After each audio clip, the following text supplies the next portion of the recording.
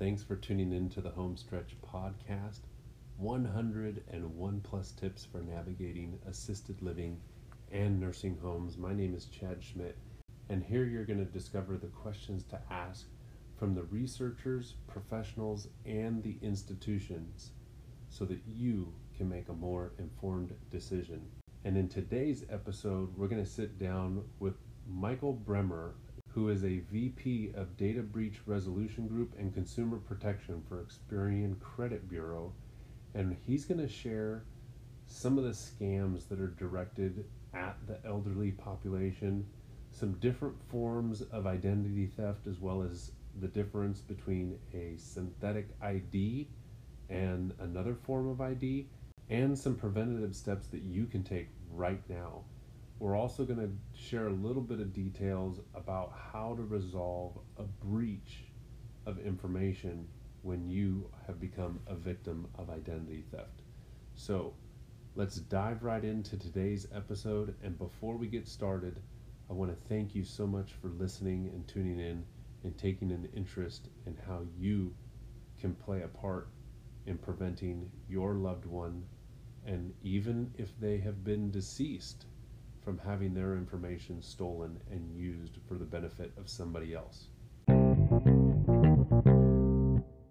First off, Michael, share with our listeners what it is that you actually do for Experian.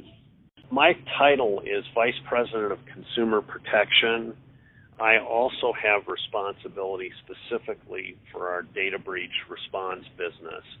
So in those two roles, my capacity is to ensure from an Experian, both consumer and client perspective, because we do have clients that we resell our product to, that we take care of consumers and ensure that we do our best to not only prevent identity theft, but if an identity theft would in fact happen, we have a whole set of fraud resolution agents that will help return their identity to pre-event status, and we serve between 3 to 5 million people enroll in our identity theft protection products through data breach events that we service on behalf of clients.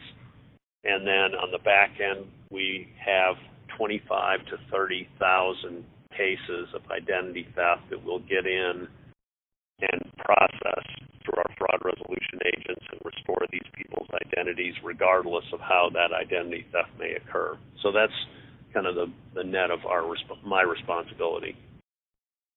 I came across Experian services through identity theft protection because I was actually at work, and one of my coworkers had received a phone call from somebody that had posed as a representative from the Social Security Administration that needed them to call her back and be able to verify their Social Security information. So we were in the break room, and she called this person, and she knew that it was a hoax. So she was asking, why is it that they need this information, and that she actually herself works for the Social Security Administration, and the person hung up the phone.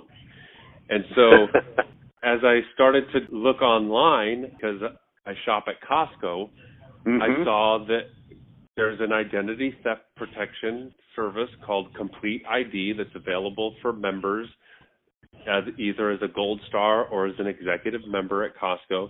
And I reached out to Experian media representatives, and they put me in touch with you. So I'm curious, what different forms of identity theft are there out there? Because there's different ones for phone and there's different ones for other circumstances. So can you kind of share with the listeners what different forms of identity theft there are?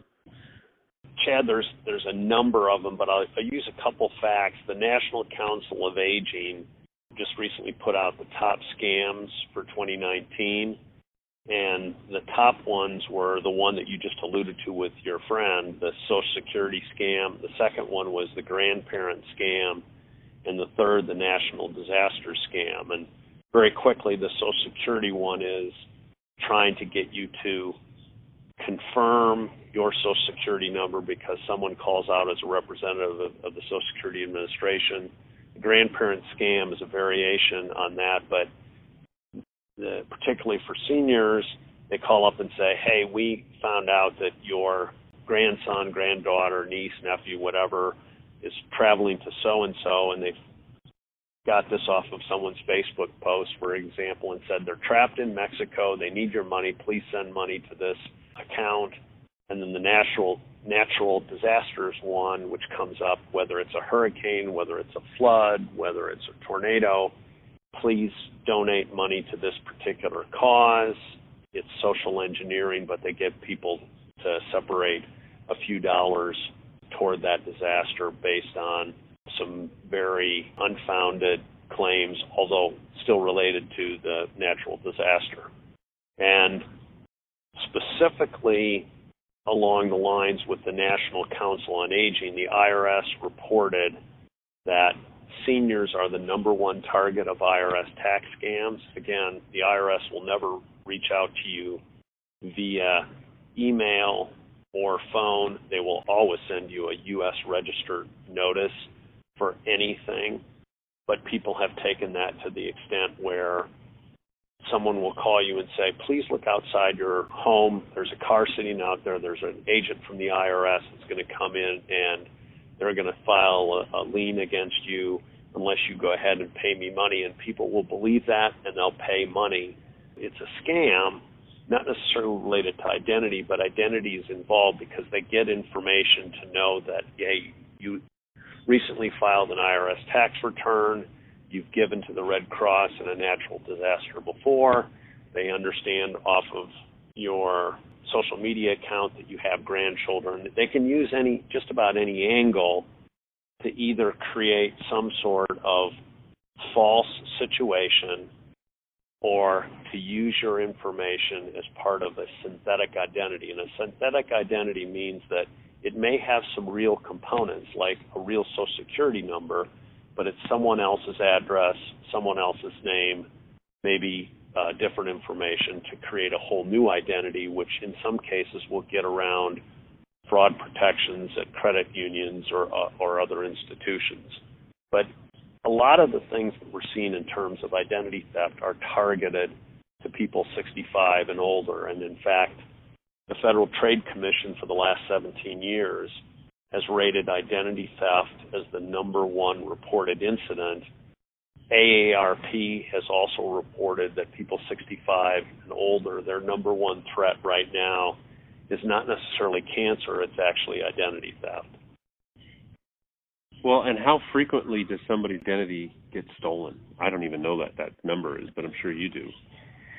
Well, there's not an official counter for that, but given the number of cases that we process, back to my intro, we see 25 or 30,000 cases of identity theft that we see and resolve every year.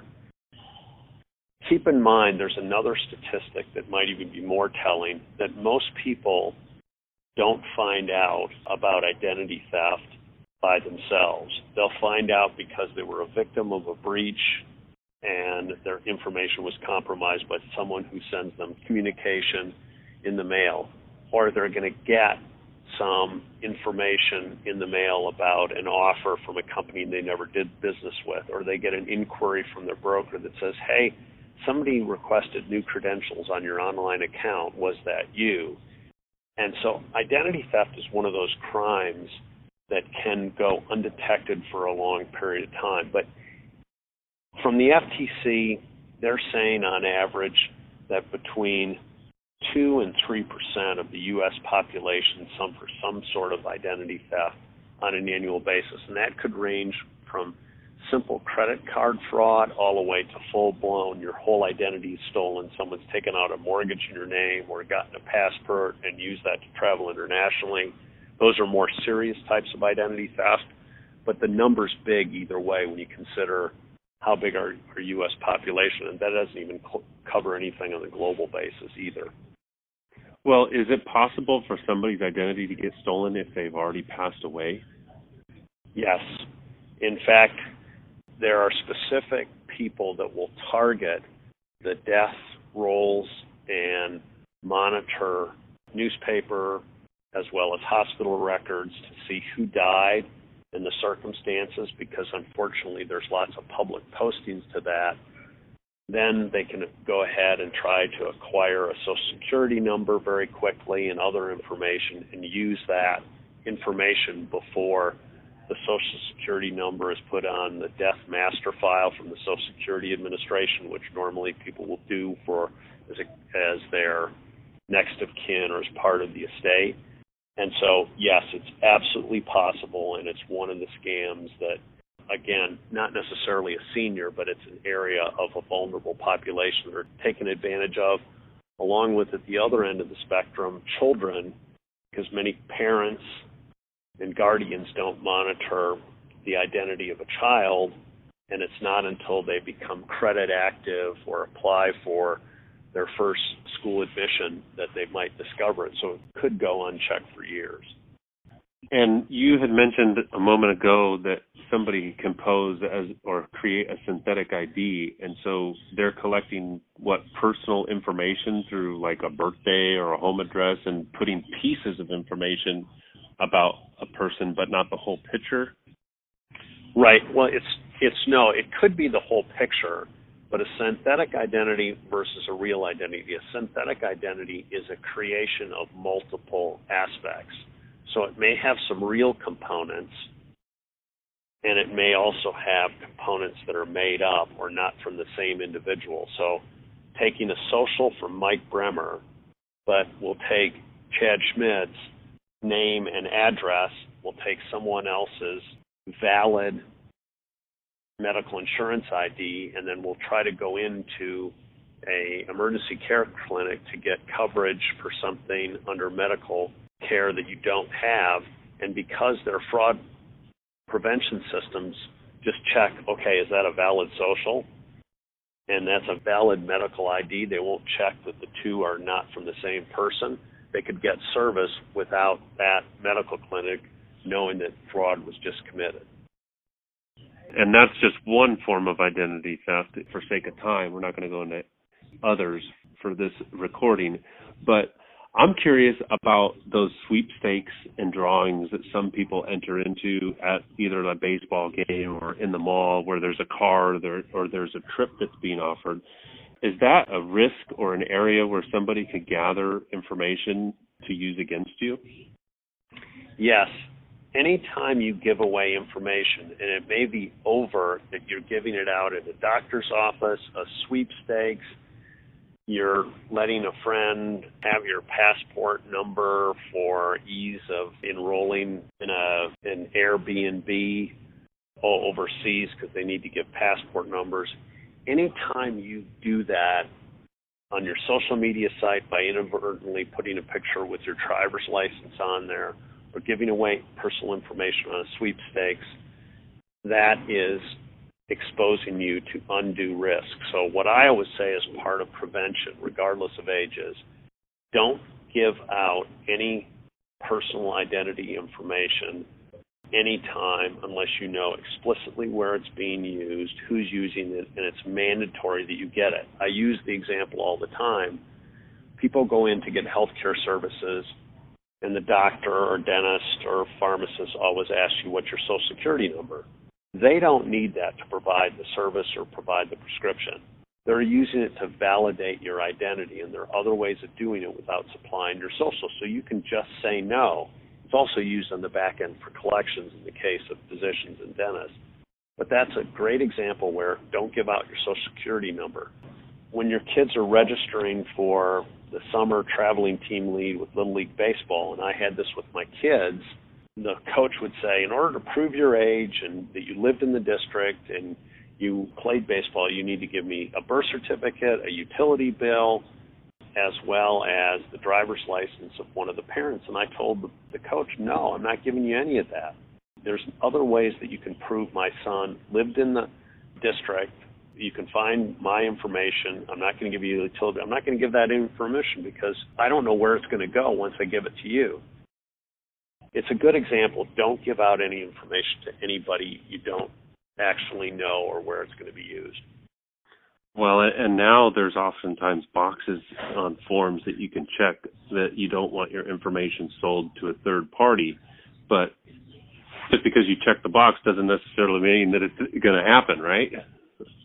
Exactly, and there's lots of opportunities for you to give away information. In fact, again, this is nothing against Amazon, but yesterday I saw an ad for their Prime Day, and they said you could get $10 off your annual Prime membership if you agree to go ahead and let them monitor all your web traffic and where you shop.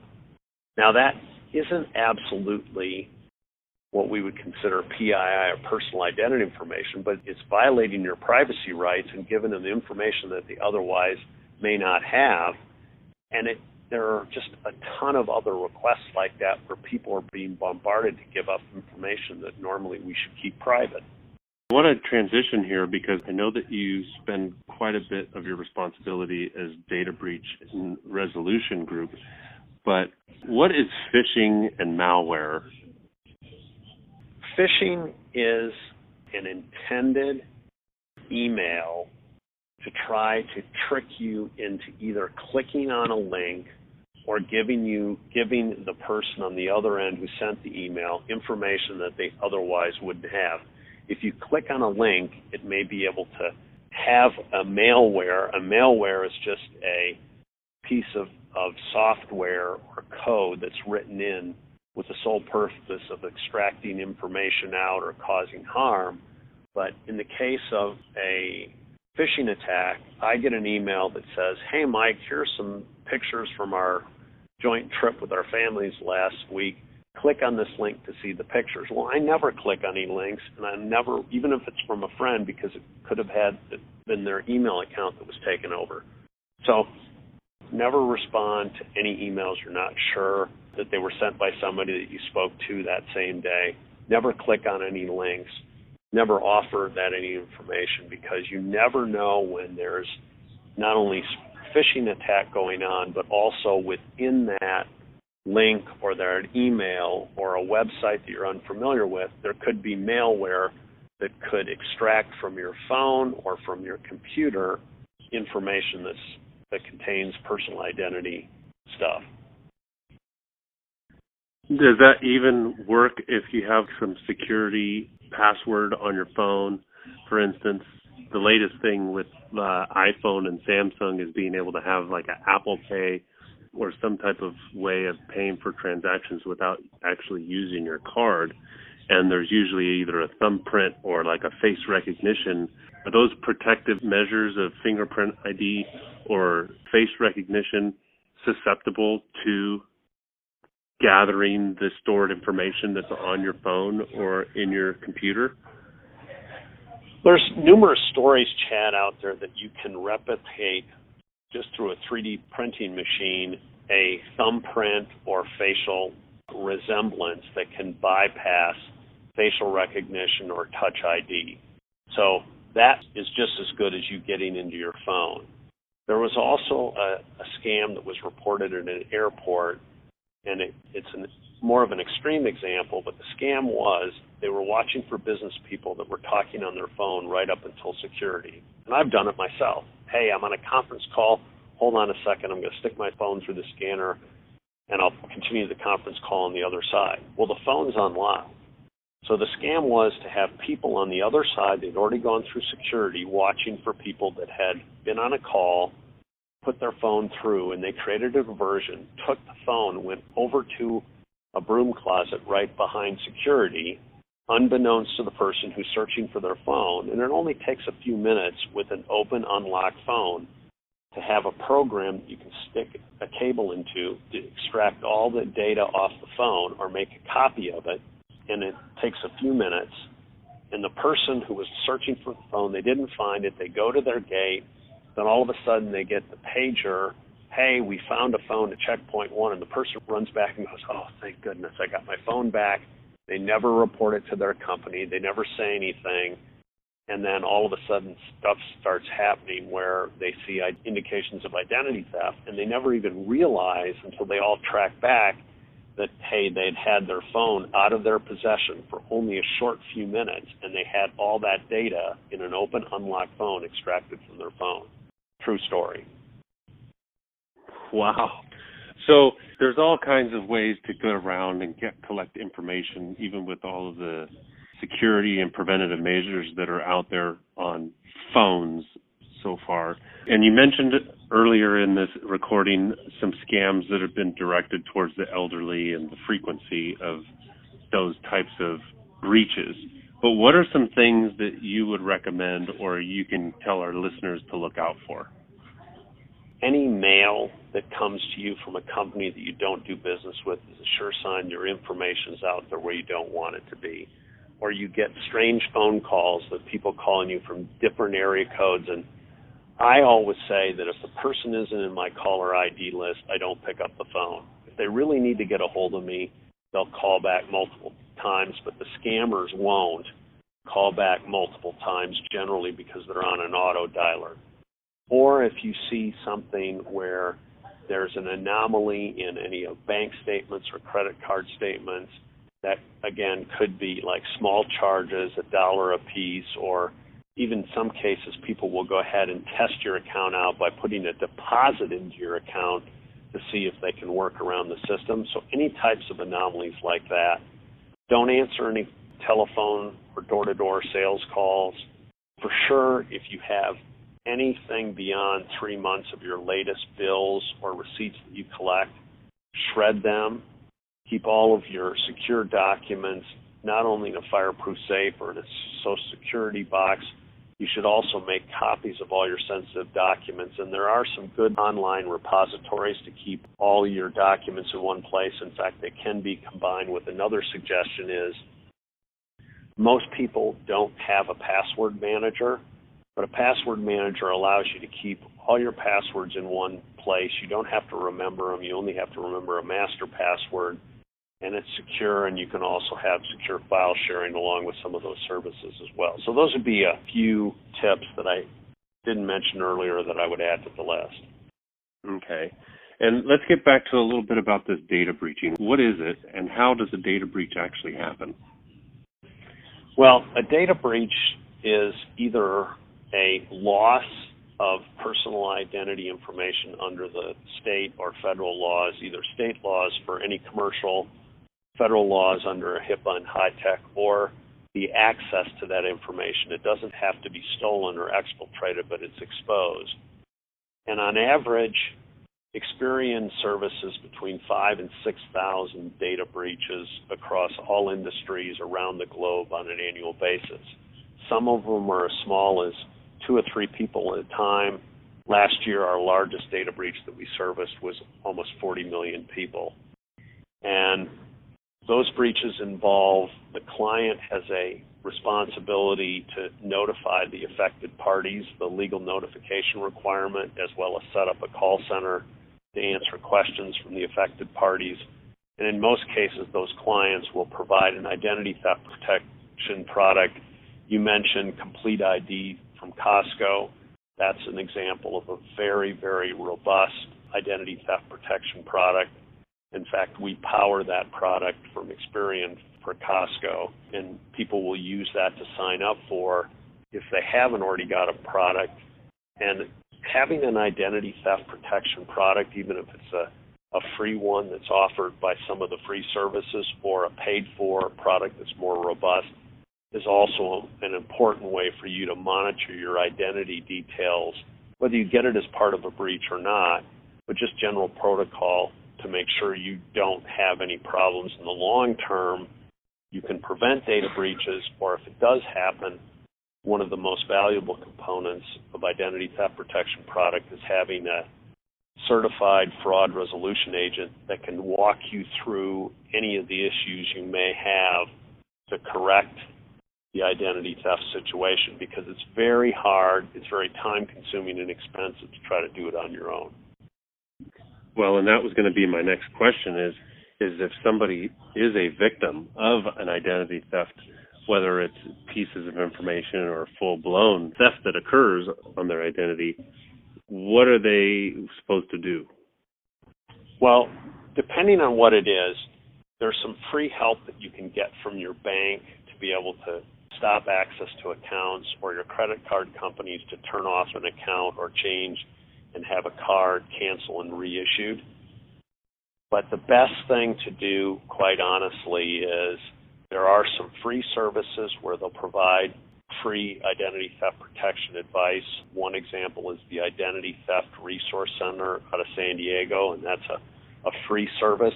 But ideally, you'll have some sort of identity theft protection, even in homeowners insurance policies, through your Costco membership, through, if your brokerage firm may have that included as part of your relationship with them. Call a professional and ask for the advice. They're the best people to help you to know what to do and how to do it.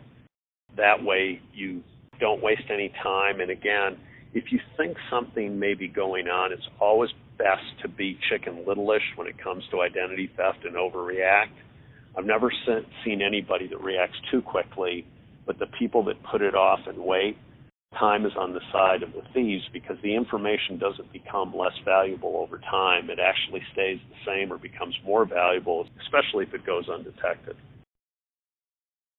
Well, and I want to be respectful of your time, Michael. So we have a hard stop at 1:30 here, so I got you with about 30 seconds left.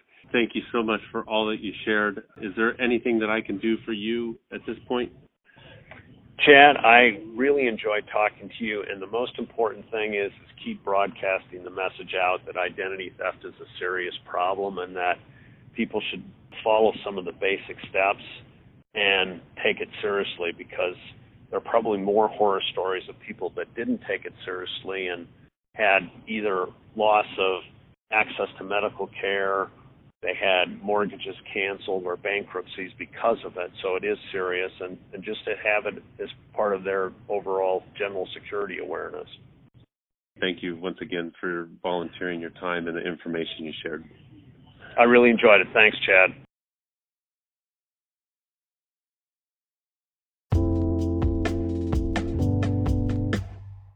I want to thank you once again for taking an interest in listening to this very important message that Michael shared on how we can all prevent identity theft from occurring to us and a loved one.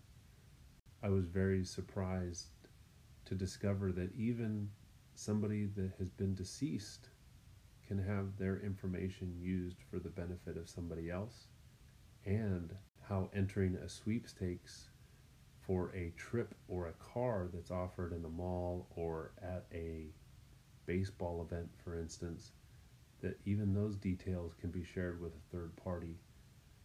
If what you heard today was beneficial to you and your family, I want to encourage you to subscribe to this podcast on whatever platform that you're listening to it on, whether that be Apple Podcasts, Google Podcasts, Spotify, or several of the others that it's available on.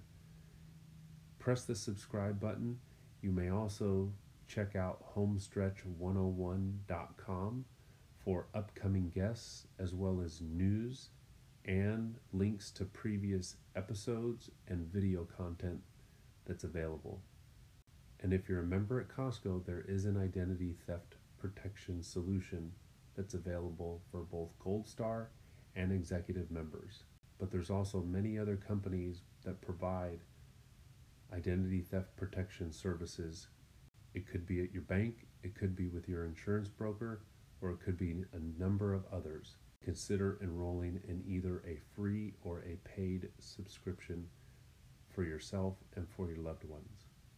And with that said, I want to ask you for a favor. There's probably somebody that's in your life right now that has been a victim of identity theft. Until our next conversation, I wish you good health and eternal love, and have a beautiful day.